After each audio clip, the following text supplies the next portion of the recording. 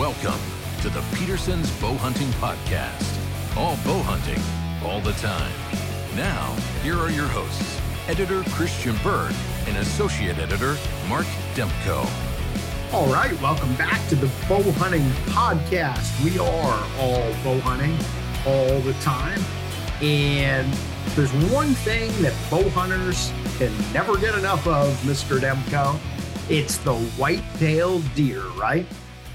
Absolutely. If you're into bow hunting, you can eat, sleep, and drink it 365 days a year. Even in the off season, there's plenty of things to plan for and to talk about.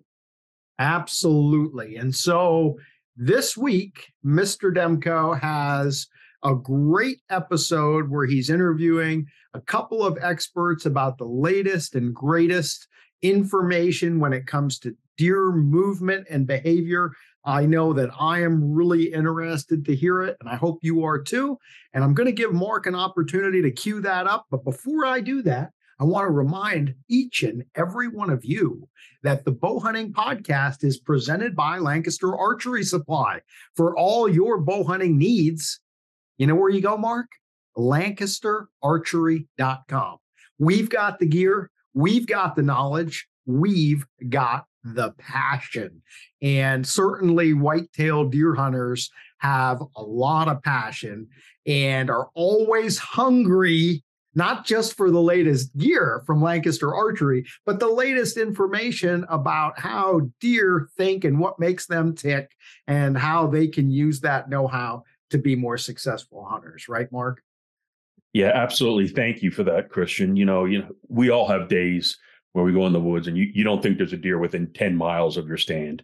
And then you have days, mostly during the rut, but other times of the year where the deer just seem to come out of woodwork. And, sometimes it gets you to thinking, what's driving this deer movement? What's prompting these changes? And so, a couple of weeks ago, I had a chance to get together with Kip Adams of the National Deer Association. I know you, Kip, well. And then Steve Demarais, who is fellow Pennsylvania guy. Yep. Kip and I go way back. He is super guy, wealth of knowledge. Same thing with Steve Demarais, who also joined us. He's with the Mississippi State Deer Ecology and Management Lab. Now, if you haven't heard of that, that's probably one of the most well-known whitetail research centers in the United States. They've been doing studies on deer for years and years. And, we started out the conversation in asking, and I don't want to ruin this for everybody, but is there a magic bullet? Is there something that drives deer movement over anything else? And we went through a pretty lengthy conversation about the different environmental factors and weather conditions and things that might affect deer movement. But we also touched on, as we got toward the end, maybe some misconceptions hunters have about what prompt deer to move, change their patterns and things like that. It was a fascinating discussion, and I was just enthralled listening to those two gentlemen. Well, there's certainly a couple of luminaries there in the deer world. And, as you mentioned, Mississippi State, there were two random thoughts, I guess two thoughts, one random and one not so random. And the not so random one is I believe that Mississippi State is also the alma mater of our Whitetails columnist, Jason Snavely. And so pretty sure Steve Demarais was one of Jason's professors in college.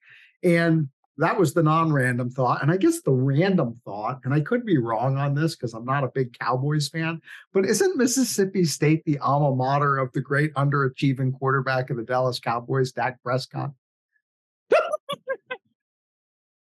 Dak Prescott is an incredible quarterback. They just need to flesh that team out a little more. Oh, I think I think no franchise gets less juice out of the orange than the Dallas Cowboys. I mean, they've had an awful lot of talent on that roster, and we could probably do a whole show on that. But am I right on Mississippi State? I seem to recall like a Sports Illustrated cover years back with him and a Mississippi. Tell me I'm right, or else I look like a fool here, Mr. Demko. I'm going to agree with you. I actually don't know unless you look it up. I am not up to speed on all of the schools in the SEC and things like that. I guess what? I just Googled it. Mississippi State. So my brain has not completely turned to mush. So, folks, if you like Dak Prescott, the Dallas Cowboys, bow hunting white-tailed deer, or scientific and biological wildlife research, has Mark got an interview for you today. Super excited. We're going to jump into what to me is a fascinating topic, and those are the factors that influence deer movement. And I have two amazing guests. Kip Adams, who is the Chief Conservation Officer of the National Deer the National Deer Association. Kip, you and I have talked off and on for years. You started as a biologist, and now you're leading the organization. Fellow Pennsylvania resident, and Steve Damaris, who is the Taylor Chair in Applied Big Game Research and Education at Mississippi State University. Now, I will say that Mississippi State has one of the most renowned deer research facilities in the country. So, gentlemen, thank you so much for taking time out of your schedules to join us. Glad to be here, Mark. Yeah, me too. Thank you, Mark. Excellent. And so we'll just jump right into this topic because there's a lot of different ways we could go. But, when hunters think about deer movement, I've heard guys tell me that they pay strong attention to moon positioning, moon phases, changes in air pressure, the barometer, and so much more. But you guys have been involved in a lot of studies. So I want to hear it from you. What are the primary or the real factors that influence how and when deer move? Mark, we have looked, and I say we, me and my colleague Bronson Strickland, who's the co-director of the MSU Deer Lab, we have for about 20 years now tried to quantify the factors that impact what we like to call Magic Day. And any hunter has seen it. I mean, there's the average day that we go out in the woods or they're driving down the road, and then there's these occasional days and times on a given day where the deer are just everywhere. And there's this Magic Day, and there has to be a reason. When I drive 2 hours across Mississippi and all of a sudden there are deer along that 2-hour drive, there's something going on there. And we've looked at a lot of our movement data. We've looked at weather patterns, and we've got some very general patterns of weather systems affecting. Cooler, drier fronts tend to facilitate a little bit more movement, but it comes down to the general pattern of crepuscular behavior in white-tailed deer. It's in their genes. They're going to move late afternoon and early morning. And really, they're moving a lot during the night too, but we don't see that because we're not out hunting. But as far as hunters, you just got to count on those general patterns of late afternoon and early morning, but never forget and give up and leave the woods too early. I used to deer hunt in Vermont and Maine when I was growing up in Massachusetts. I mean, we'd go in the woods before daylight and we'd have our lunch and we wouldn't leave the woods till after sunset. And that's the only way you're really going to pick up all the movement potential. Now, Bronson likes to say there is no factor that's related to Magic Day. I still believe it, that there is. I just haven't found it yet. Maybe Kip can tell us what his key to Magic Day is. Mm-hmm. I like that reference, Steve, and because anybody who has hunted very much certainly understands exactly what you're talking about. There are some days that are just so special relative to the numbers of deer you see. Mark, I think it's important for listeners to understand, this is not just Dr. Damaris's thoughts or personal views. They know this through, current research. With the advent of the GPS radio collar, it allowed us to learn so much more. In the old days when we had just regular radio collars that didn't give us GPS locations, we could find deer or turkeys or bear or anything, on certain days. But now that we have a GPS unit on there, it gives us so much more information about, multiple locations a day for these animals. But it also has things like, thermometers on there. We can know exactly what the temperature is when they move. We can monitor up, down, and side to side head movement. So if an animal's not moving, it's in a location for a while, we can determine whether it's bedding there or resting there, or if it's feeding there based on other movements of the head. So it's crazy the amount of information that researchers can get today with these collars. So when Steve talks about, hey, this is what we know, this is how we know it. This is not speculation. And They have done tremendous research in Mississippi. People have conducted similar research in Texas, Pennsylvania, the Midwest. So this isn't just a South thing or just a Mississippi thing. Researchers all over the Whitetails range are conducting similar experiments and finding similar results where, timing of the year more than anything else will dictate deer movement, during the breeding season, the non-breeding season. But Steve's right, that crepuscular activity, that time of day, we know deer will move then. There's no magic thing or magic mix of elements, wind, barometer, temperature, rain, snow, whatever. As hunters, we want to believe there's a magic mix of those. But through all of these and literally millions and millions of data points of GPS collars, researchers haven't found that perfect mix that makes deer get on their feet.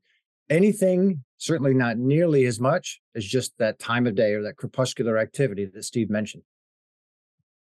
And Mark, one of the interesting things that, Kip and I have both done dozens and dozens of workshops and teaching hunters about what we've learned through research and management experience. And it's one of the common misperceptions of hunters generally is that, they go out and they hunt 3 or 4 or 5 or 6 days in a year, depending upon the length of the season, maybe 10 or 12 days. And they see a few things and they want to generalize differences in patterns based on the few deer observations that they have. And commonly in workshops, I'll do a talk on who controls the breeding and the timing of breeding. And they'll say, well, yeah, I've seen this year breeding was started 2 weeks earlier. And based on a few limited observations. And like Kip was saying, we have dozens and dozens of hundreds of collared deer, millions of observations of movements, and we haven't been able to come up with a general pattern. So the hunters need to realize, their perceptions are valid, but not necessarily set in stone based on relatively limited observations. And I think that's a fascinating point that you make, that you're going to have to custom tailor your experience for where you live and where you hunt. You can try to sort of focus in on those generalizations. And I'll give you an example. When I have a few acres at my house that I hunt. And when I first moved out here, I had some pretty good deer hunting spots. And the deer population is not as strong out here where I live now. I thought I forgot how to deer hunt. And now we're going back 12, 13 years. But my best spot that I've found is on the corner of my woodlot. And the wind can only be coming from one direction, which is not a very typical wind direction where I'm at. And ever since I figured that out, I've been quite successful. But it's like you have to learn to put all those pieces of the puzzle together and for where you hunt and things like that. And I've just always been fascinated.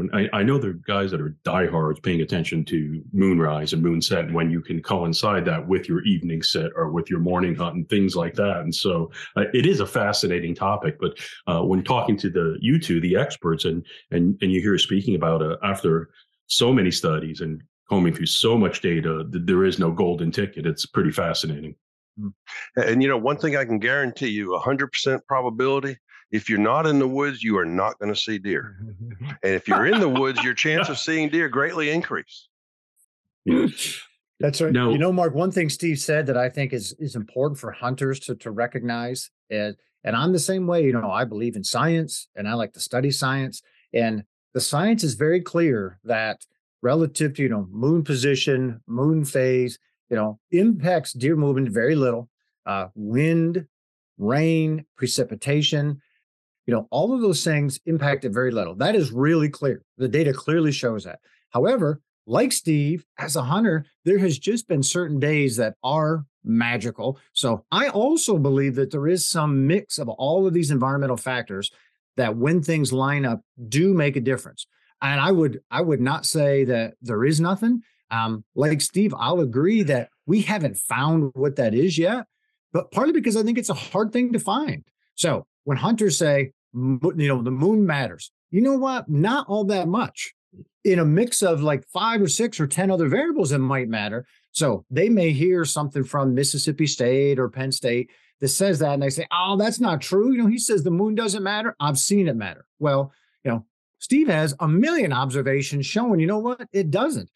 He's not saying that in a mix of other things that isn't part of something. And I think that's key. I don't think that we have found the exact mix yet either, but I'm very, very confident that it's not just moon phase or moon overhead or moon underfoot or the barometer is rising or the barometer is dropping. Science is very clear. It's not a single thing. So, but what we do know with that, we know very clearly when deer are going to breed in any state of the country, in just about any county of the country. And we know what time of day they'll move most. So those are the best times to be there. But you know what? That doesn't mean that's the only time you should go. Your opportunities increase anytime you're there. And I tell people, if you really like to hunt by a certain wind or a certain moon phase, keep doing it. Partly because if you like that, the enthusiasm that you then take to the woods is going to help you. Even if the science doesn't support that theory, if you believe it hard enough that it makes you hunt better, it can help. It's kind of like fishing your favorite fishing lure.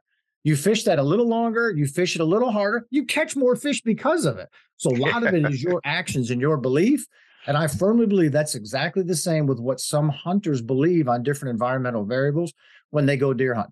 So I'm not going to say don't believe in it. I'm just going to say, hey, don't, discount the science. But if you believe that it helps you, it makes you have a better time when you're hunting, by all means, that's what we want. We want to have fun in the woods. So continue, to hunt under those conditions. Just don't discard the science that's behind it because, you may personally believe otherwise. Thank you so much for that. Now, one thing that's come up a lot already in our conversation is the wind, and I'm going to flip this around and say, when you've done these studies and you look at the wind, have you found any correlation in deer movement when you have a horrible swirling wind versus having it from the same direction, or when you have really strong winds versus light winds, or does that still fall in the category of it just depends and it's not an overriding factor? I did a study in South Texas back when I was working out of Texas Tech with my friend Bob Zaglin, and we looked at a lot of visual observations when they saw a deer, and we related it also to telemetry movements collected back in the old-fashioned days where we triangulated. So it was old-fashioned data, not the really highly accurate and huge data sets that we have now, but back then. Winds above 15 miles an hour shut down deer movements. And I think it can be related to hearing. That a deer's hearing is critically important. And high wind, they got a lot of rustling noises. And if they don't know that they're safe, if they can't rely on their ears, then they don't feel comfortable. And so too much wind is a problem. And plus, if you're up in a tree stand, a climbing tree stand, and the wind's blowing and you're doing this and you're trying to get a good draw and a steady draw on a deer, even if it does come by, you can have a hard time hitting it. Mm-hmm. Mm-hmm. That can be real site specific too, Mark. I see the exact same thing at our place in northern Pennsylvania that Steve's talking about. Wind speeds above 15, deer movement is absolutely depressed on our farm. And we keep observation records. Everybody that hunts our farm for the last 20 plus years, every day you go hunting, observation records, how many hours you hunted, was it in the morning or evening, and numbers of bucks, does, fawns, and other wildlife you saw. So, we have a pretty big data set with that. I think some of that wind that he's talking about there too can be site specific because it's more of what deer are accustomed to. Where I am, the wind typically is less than that. So if the wind approaches 15 to 20 miles an hour, it's something that's out of the norm. Deer respond in many cases negatively by not moving as much. Now, conversely, I hunt North Dakota most years and have for most of the last 10 years. The wind is never less than 20 miles an hour because it's all wide open. So 15 to 20 miles an hour there is nothing for those deer. But you go to 30 miles an hour and they're not moving. So that's, so we're not just saying, 15 is absolutely the break point. It is relative to that area, kind of what is the normal wind patterns and what is outside of that. And anytime I think that you get outside of what a normal wind speed is, then I think you absolutely can negatively impact, those deer movement for the exact reason and others that Steve was mentioning. And Kip, do you think, the three main predator avoidance methods that deer have is sight, sound, and scent. And out in North Dakota, heavy winds, we also have less vertical cover out there. And so are they more involved with sight and scent than they are with sound? And that's maybe why there's less sensitivity to 15 to 20, and it doesn't happen until it's over 30. Yep, I agree 100%, Steve. Out there, at home, we do have openings, but there's mountains, there's trees, average sight distance in many cases is 100 yards or less. Where we are in North Dakota, average sight distance is closer to 1,000 yards. So, very few trees, wide open. So, yeah, I mean, and even if they can't hear as good, they're seeing so much farther. So landscape's entirely different. So, yep, I think what you said is exactly right. And I want to mention NDA just put out a really good article about deer vision. I think it was on their website and their Quality Whitetails magazine about all the capabilities of deer vision, and they're hugely capable in that. And Mark, I hope that isn't a problem you mentioned in Quality Whitetails. And absolutely not. This is okay. This is great information. You guys are a wealth of information.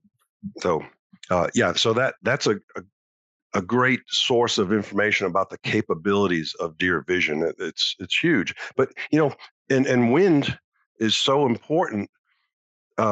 And you mentioned the direction on the place that you like to hunt, Mark. Yeah. The key component to having close access to a deer is that they don't know you're there. If they know you're there, they're not going to be there. So they use this tremendous sight ability and this great hearing and great scent capability. Now, they don't discriminate details well at all, but they detect movement extremely well across a wide range. So they're going to see you if you move at all. And there's products out there that promote, hiding your scent, camouflaging your scent. Bottom line is, if you are upwind to a deer that's crossing you downwind, they're going to smell you. The only key to successful proximity to a deer is you have the right wind. Now, there's the speed we've been talking about. The direction is critically important, but it's relative to where the deer are and where you are. And so, I like personally to have a couple stands in on a site. If I like a particular trail or a site, I want stands on either 2 or maybe even 3 different sides so that I can hunt that site based on the wind, not the fact that I just have this spot I like to hunt. And since we're talking about wind, I was going to ask you this later, but it's just perfect to bring this up now. We know that if you're hunting, wind direction is essential. In your studies that you've done, have you noticed major pattern shifts in how deer travel or don't travel in certain wind directions? Does that have an influence at all? And take the humans out. Do they change how they travel based on the winds and other factors, even if humans aren't on the landscape? Great question, Mark. We're actually trying to do that particular analysis this year. That's one of our projects that we're working on, analyzing some of our past data, looking for that effect, because some cool work a couple of years ago by the University of Georgia documented some wind direction impacts on movement direction, and we want to test that with our data. The reason for that, Mark, is because deer are so good at using the terrain to their advantage. I mean, they are master survivalists. So there are certain terrain features that put the odds in the deer's favor more under certain wind conditions. So, even if they're not being hunted there are certain places, that it just makes more sense for them to be or to avoid, whether the wind's coming from the north, south, et cetera. And fortunately, today, hunters are more knowledgeable than ever before, in understanding, first of all, the importance of using the wind to your advantage, certain stands to not hunt under certain wind conditions because you just can't, be in a favorable spot. So I think it's pretty cool how deer do navigate like that. And, it's interesting from just a whitetail enthusiast end, And then obviously from a hunter end, it's crucial to understand types of things like that to just continue to put yourself, in good positions during hunting season. Totally agree on that. And, I think that, as we talk about this topic, and you were talking about earlier, the winds when they reach an abnormal speed for your area, Kip, when they get pretty high, we were talking about 15 miles an hour or higher. It made me think one of the other factors, people like to hunt on an approaching front or just after a rain or snow has come through. And a lot has to do with either a change in temperature, a cold front or something like that. And so I know we're talking about that you have to look at all the variables and factors, but a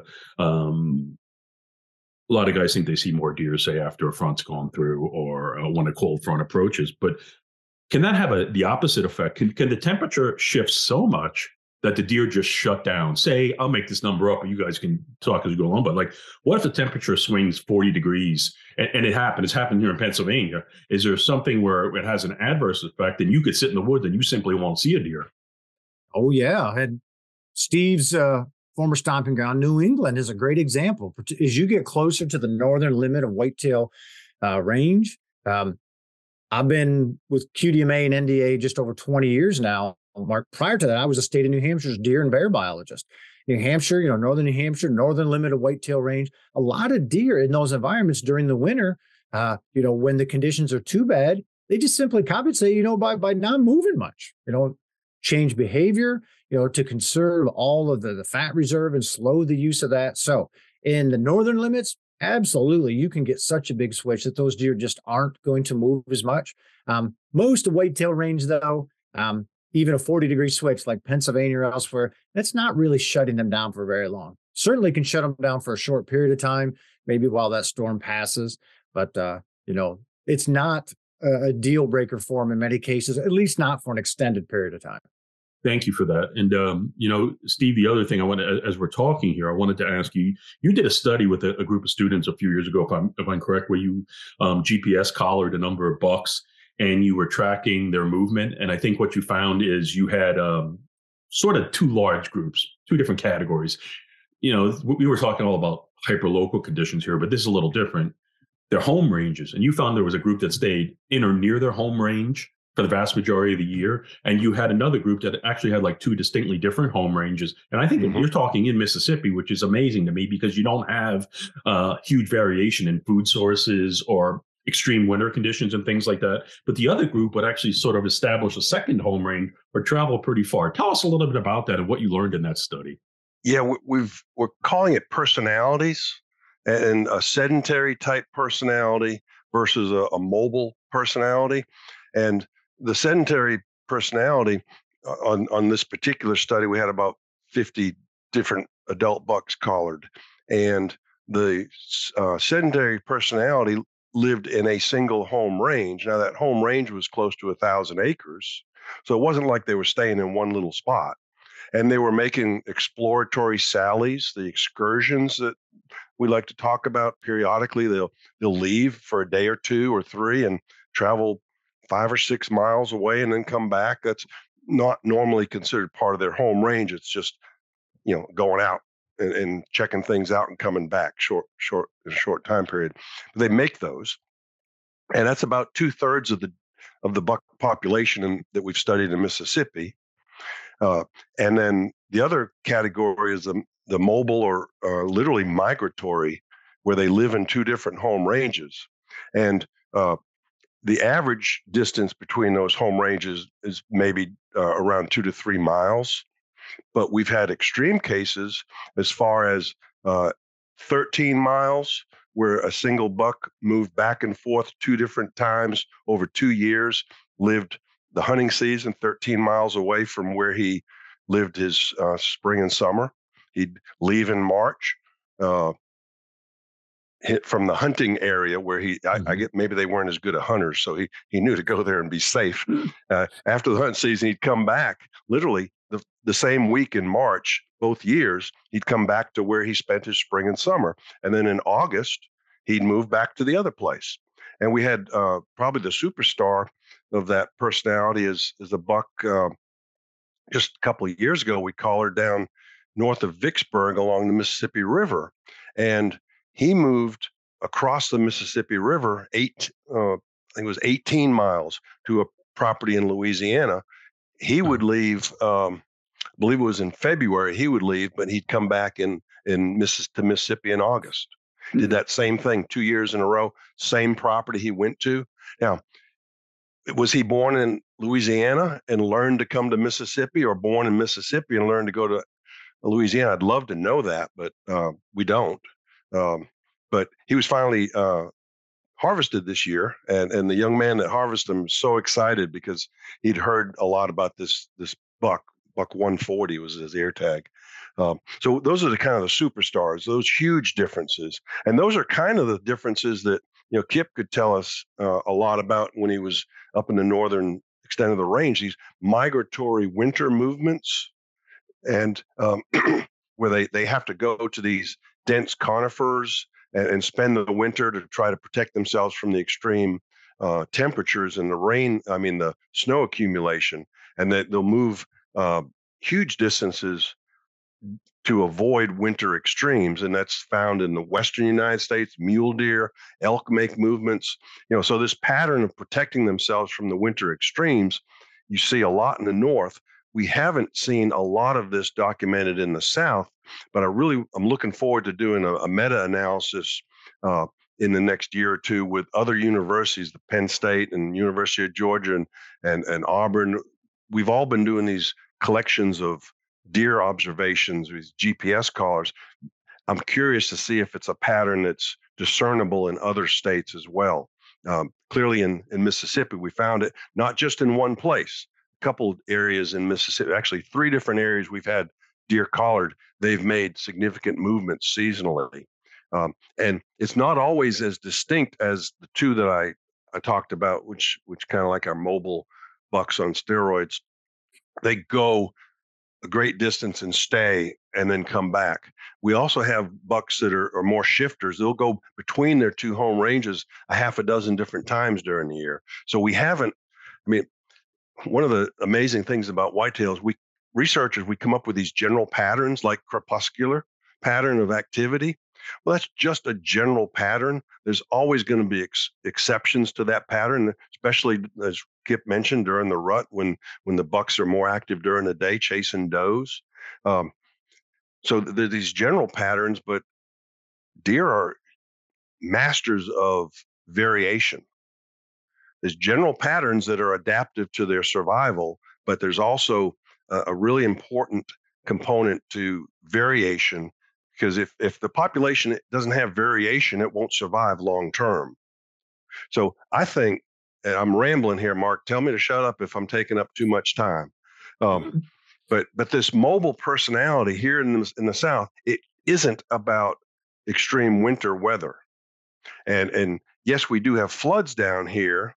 And some of the movement might be tied to avoiding floods, the general timing of floods, but it's not explained specifically that way either. And so I look at these major movements as a kind of a deep time adaptation genetically within deer populations to know what's out there.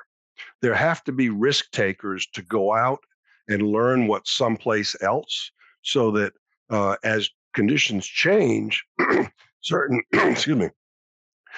individuals within the population can deal with that change and go somewhere else. If they don't know what's out there, then they don't know how to deal with something that's coming up. And so I just think there's a long-term benefit for risk takers. And if you look in our human population, the risk takers, there's been a lot of risk takers in business that or research and development that have gone bust and haven't been successful. But then there's the Elon Musks of the world that make billions of dollars by taking risks. So the rewards are great, but the risks are high to those movers. If you move more, you're going to be more susceptible to predation by hunters. Yeah, how many bucks have your listeners harvested that they say, I've never seen this buck, he just showed up? Well, probably that buck that just showed up is one of these mobile personalities that's taken a risk, or maybe he's out on an excursion from a sedentary personality, but he's taken a risk by moving. But there's benefit. There has to be benefit, or they wouldn't be doing it. Yeah, absolutely. And talking about hunters and deer movement and things like that. Kip, you live in Pennsylvania here, just like I do, and I had to ask this. I know that hunting pressure will shift deer movement. At least it'll make it maybe shrink the range, or they'll move at different times. So in living where I live, and we have a 2-week gun season where there's a lot of guys that go in the woods. It's, to me, what I've observed, and this is my own 8 acres, all the deer start to show up between 10:30 and 1 in the afternoon during the gun season, and I don't see them move right after first light and right before dark. Am I nuts, or have you seen anything like that in any of your studies and observations? And I could almost guarantee you, whether I'm sitting there and see them personally or on my trail cameras, they all start moving in that late morning to midday time frame. And there's not enough hunters where I live that you can have guys sitting all season, all day long, like you would if you're hunting a public forest or a state game land or something like that. Yeah, Pennsylvania is a good example for this, Mark. Pennsylvania has a higher density of deer hunters than any state in the country. About 14 and a half deer hunters per square mile. That's a lot. That is a lot. Yeah. So a lot of what we see here, particularly during our firearm season, is not as much a function of how deer normally move, as it's more a function of how they are reacting to us being in the woods. So what you're seeing there, certainly that's not a crepuscular movement pattern. So that probably is more related to what's going on in that area where those deer are. Now, you say you have 8 acres there. Deer cover a lot more than 8 acres on a daily basis. Yeah. So, some of what you're seeing as a result of what's going on your neighbor's property and, where those deer are being bumped or feeling pressured, or maybe you just have the best cover in the area so they know to get there after feeding in the morning. The answer there is, that's what you are personally seeing as a reflection of the local conditions and pressure being applied to those deer. And as hunters, we need to remember that what you see can be entirely different than what I see, a few counties away, or even if I'm a few properties away from you. As hunters, we like to couch everything into what we see is what all the hunters are seeing. And the reality is that's not true at all. We're seeing something very specific to our area. So from your perspective, if that is what you're identifying, and as an astute hunter, you should pay attention to that. I mean, that is awesome, because that allows you to develop a strategy to put yourself in position to be successful. That might be very different from your neighbor who has, good food, but no cover, where deer are out of there right after daylight. So I think it's nice for hunters. More information is available today. Learn all you can about the generalities, but then at the same time, hey, let's learn to be a good woodsman as well and be able to read the current conditions so that we can help ourselves, get closer to deer. Kudos to you for recognizing that and using that to your advantage. As hunters, more of us need to do that. Yeah. And I appreciate all of that information. And just to continue on from 1 second, I agree with you.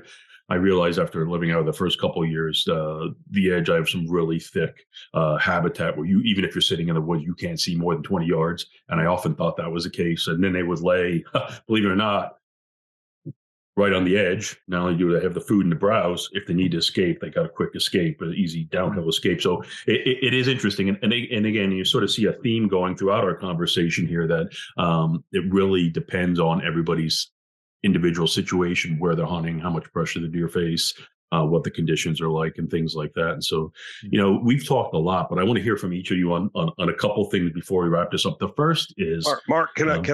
Can I please go ahead to another topic? I want to expand on Kip's answer and your question. We did an analysis of movements, and we had on this one project, we had about 50 to 60,000 acres over which deer were moving, and we had all the landowners and the hunters across that acreage recording every day that they hunted, when and where they hunted. So we did this analysis, and we like to think that we're patterning deer. Well, deer are also patterning us. And one of the analyses we did was look at habitat selection, and we looked at where the deer were at different times of the day and where the hunters were at different times of the day. And you know what? The deer were not where the hunters were. The deer were avoiding where the hunters were when the hunters were there. they went where the hunters were when the hunters weren't there. And hunters, where do you, in the South at least, a lot of hunters have food plots and they have a box blind on a food plot and they go and sit there and they think, well, the deer are going to show up. Well, the deer that show up generally are the ones that aren't shot at, which are the ones you're not necessarily looking for. It's great to see any deer, but if you're targeting certain types of deer, the places you regularly go to are not necessarily the places those deer are going to show up. They've figured you out. We also did a day-by-day home range analysis of each individual buck and looked at their selection within a given day. They tended to not be near stands, permanent stands. Yeah. They were avoiding permanent stands. So deer pattern us. So if you want to be more successful, don't let the deer pattern you. Don't go to the same place every weekend and day after day. And Uncle Ernie hunted that spot, and I'm going to keep hunting it because he killed a deer that was nice. And be different. Outthink them if you can. I couldn't agree more, and that's why you're starting to see more and more people are starting. But if you're bow hunter, hunting out of a saddle or a hang and hunt stands, you want to move around. Everybody knows to have a couple different stands if you can. If you have larger properties, especially, you hunt more than a couple times out of a given stand. You can't help it. Even if you're as scent and wind conscious as possible, you're leaving bits and pieces of yourself and your environment in the woods. Sooner or later, those deer are going to learn to avoid the stand. And so thank you so much for backing this up and pointing that out, because that is crucial. You can't hunt the same one or two stands the whole season. Yeah, now if you get one the first or second time, great for you. But if your season's going on and you're looking for a specific buck, that gets harder and harder every time you put your scent in the wood. And the other thing I think it's worth pointing out, and we're talking about all these variables and all these factors. If you can, I suggest either whether you do it in some kind of on your phone, digitally, or even on the notepad, keep a log of everything, all the conditions, weather conditions, temperatures, deer sightings, wind and things like that. It can really help paint a picture. And if you start to see a pattern from those notes you make every year, you should really look back and try to plan your hunts on that. I mean, we don't talk about that enough, but I know I do it. I know guys that are incredibly successful keeping a log like that, and they've been able to really fine tune their approach year in and year out. So I wanted to ask you guys, you have a couple things here before we wrap up, and thank you so much. You've been a wealth of information.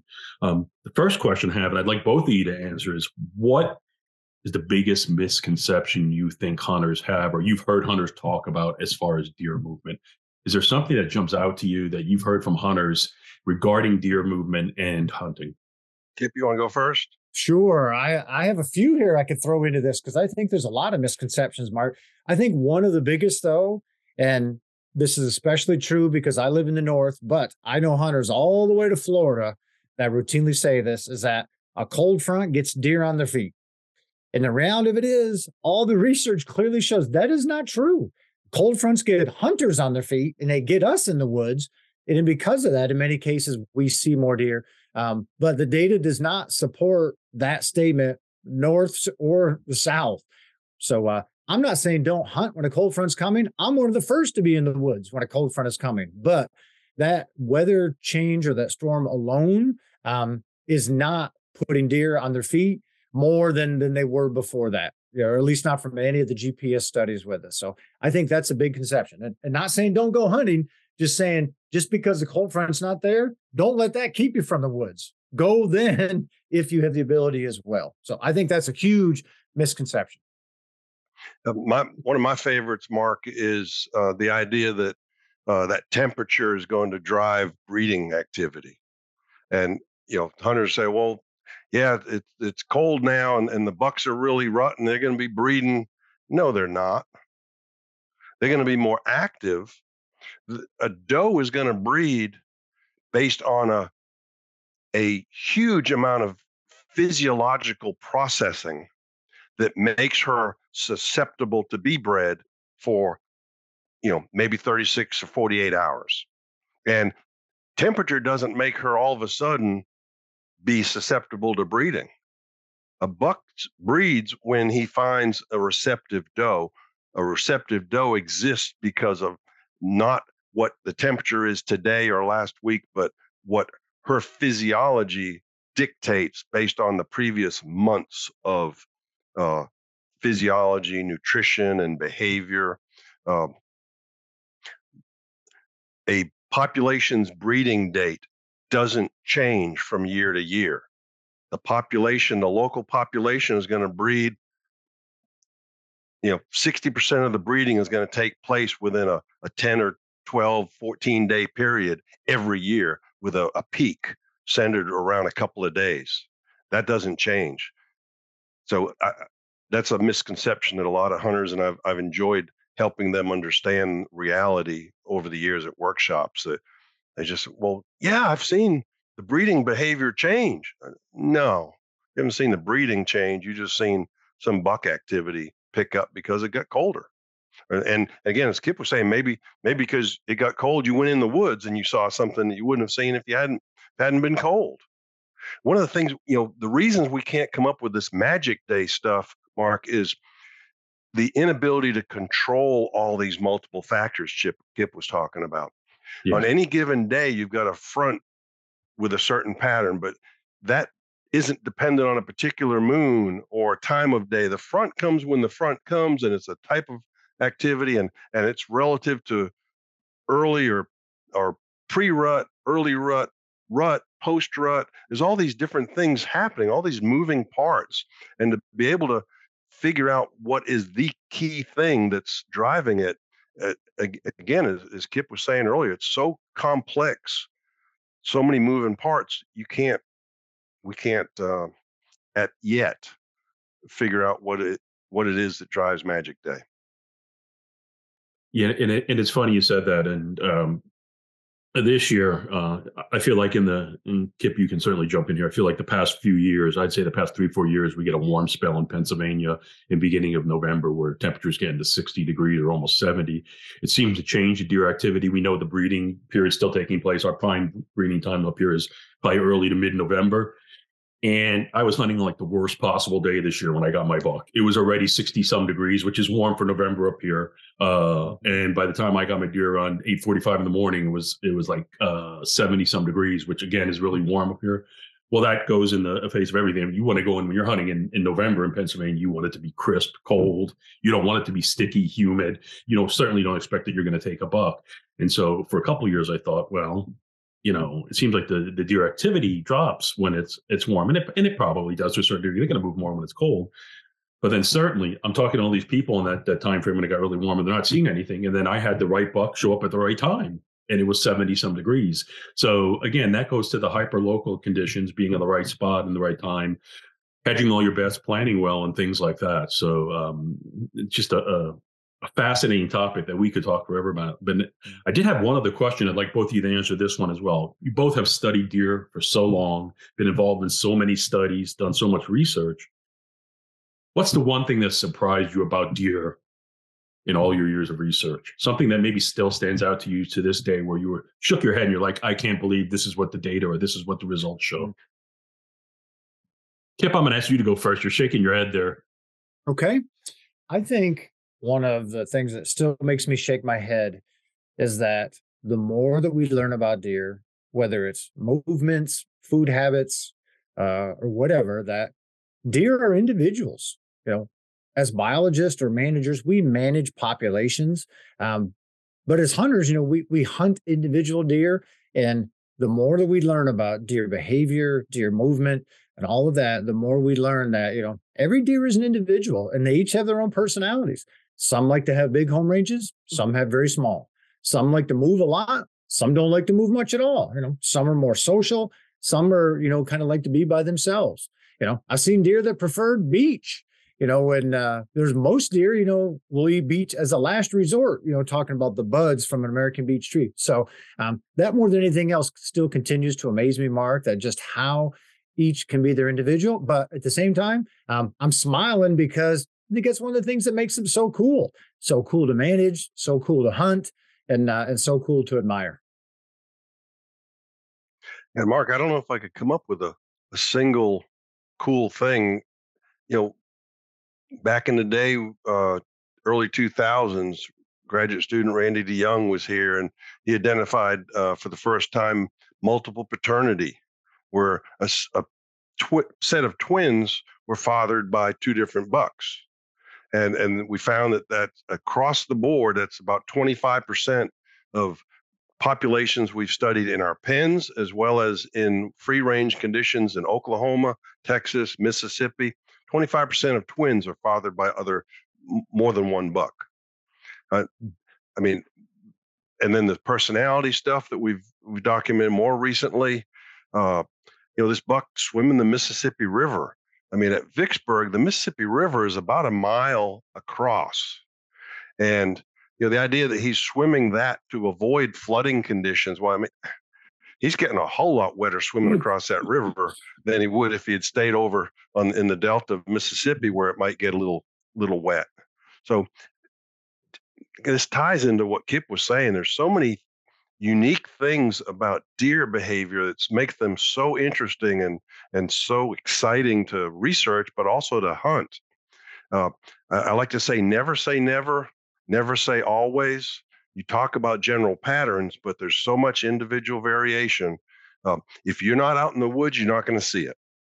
So, use the patterns as much as you can. If you only have 2 days to hunt, try to pick the best 2 days, but get out in the woods. The more you're out there, the more you're going to see, and the more you're going to experience and love and learn and harvest.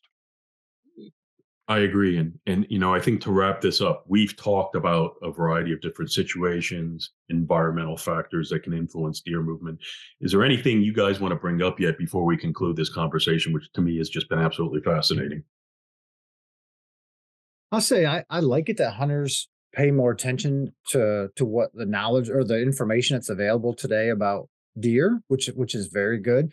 And so I tell folks, learn as much as you can and just spend as much time in the woods as you can, and I think there's a lot of value to even giving up some hunting days to scout more or to do some more observing. It's amazing how much you can learn, by watching from afar, or, just checking trails, etc. So tell people, even if things aren't going your way during the deer season, you aren't seeing the deer you want, or maybe you're running cameras and they're not showing up, hey, just still go hunting, because, Mr. Big, who might be 5 miles away yesterday, can be under your stand today, even at noon on a 80-degree day in Pennsylvania, in November. So, there's so much variation with regard to what they're doing on any given day that, hey, don't ever start feeling bad for yourself because your season isn't going good. Every day you go deer hunting, you stand the chance of seeing something really, really cool, learning something that's going to help you in the future, or maybe it's the day Mr. Big enters your county, your town, and goes right by your stand. Yeah, Mark, I don't want to sound negative, but I'm going to make a little critical observation about hunters generally, and less about bow hunters, more about gun hunters. But hunters generally have gotten kind of lazy. And they want to show up when they have the time. I can hunt for an hour and a half this afternoon. They want to go up and go out and they want the deer to show up where they are, when they are. And, us older guys, when we started hunting, we had to figure out where the deer were going to be and find their trails, go out and scout, like Kip was saying, learn where the deer are and what they're doing. Don't rely on gimmicks or patterns, convenience for you. You got to work at it to be successful. I know some properties here in Mississippi where, there's a couple of guys that are really the deer nuts, and they work really hard, and they get the best deer every year. And it's like, oh, it's not fair. The other hunters say, oh, it's not fair. They always get the big deer. Well, they work at it. They're not lazy hunters. So I don't want to sound critical about hunters, although I guess I am. I tend to be. I'm a scientist, so I got to look critically at things. But if hunters invest more, they will get more. Yeah, and I totally agree with that. As you were talking there, I think several years ago, Penn State did a study about like most deer hunters. And I think, again, it was during rifle season. And while we're the bow hunting podcast, there's some applicable things here. most hunters didn't go very far off the road in the woods. And it was just fascinating. And, you know, as far as when you think about deer movement and pressure and things like that, the majority of hunters in Pennsylvania were staying really close to the road. And I have to tell you, in years of bow hunting, I've hunted some really oddball spots, and you can have incredible success. I've hunted strip woods between open cornfields. I've hunted around a junkyard. Things that you wouldn't think of where you can be successful, where you can get deer. Like you both have said in different ways, you have to put the time, the resources. Trail cams are great. Getting out for an hour when you can is great, but you have to do your homework throughout the year. You have to be flexible, even change your tactics when the season's going on. If you're not having luck with what's traditionally worked for you, figure out what's going on, adapt. Scout in season if you have to. I mean, it's just like you said, this isn't etched in stone. There's a lot of science that goes behind it, but this isn't black and white. This is really a gray area sport. You try to figure out as much as you can ahead of time, and while you're doing it, hopefully by the end of the year, it all works out in your favor. So, gentlemen, Steve and Kip, thank you so much. And for everybody who's listening to the Bow Hunting Podcast, we'll see you next time. Thanks a lot. Thanks for downloading the Peterson's Bow Hunting Podcast. All bow hunting, all the time. Pick up the latest issue of Peterson's Bow Hunting Magazine on your local newsstand, or connect with us online at bowhuntingmag.com.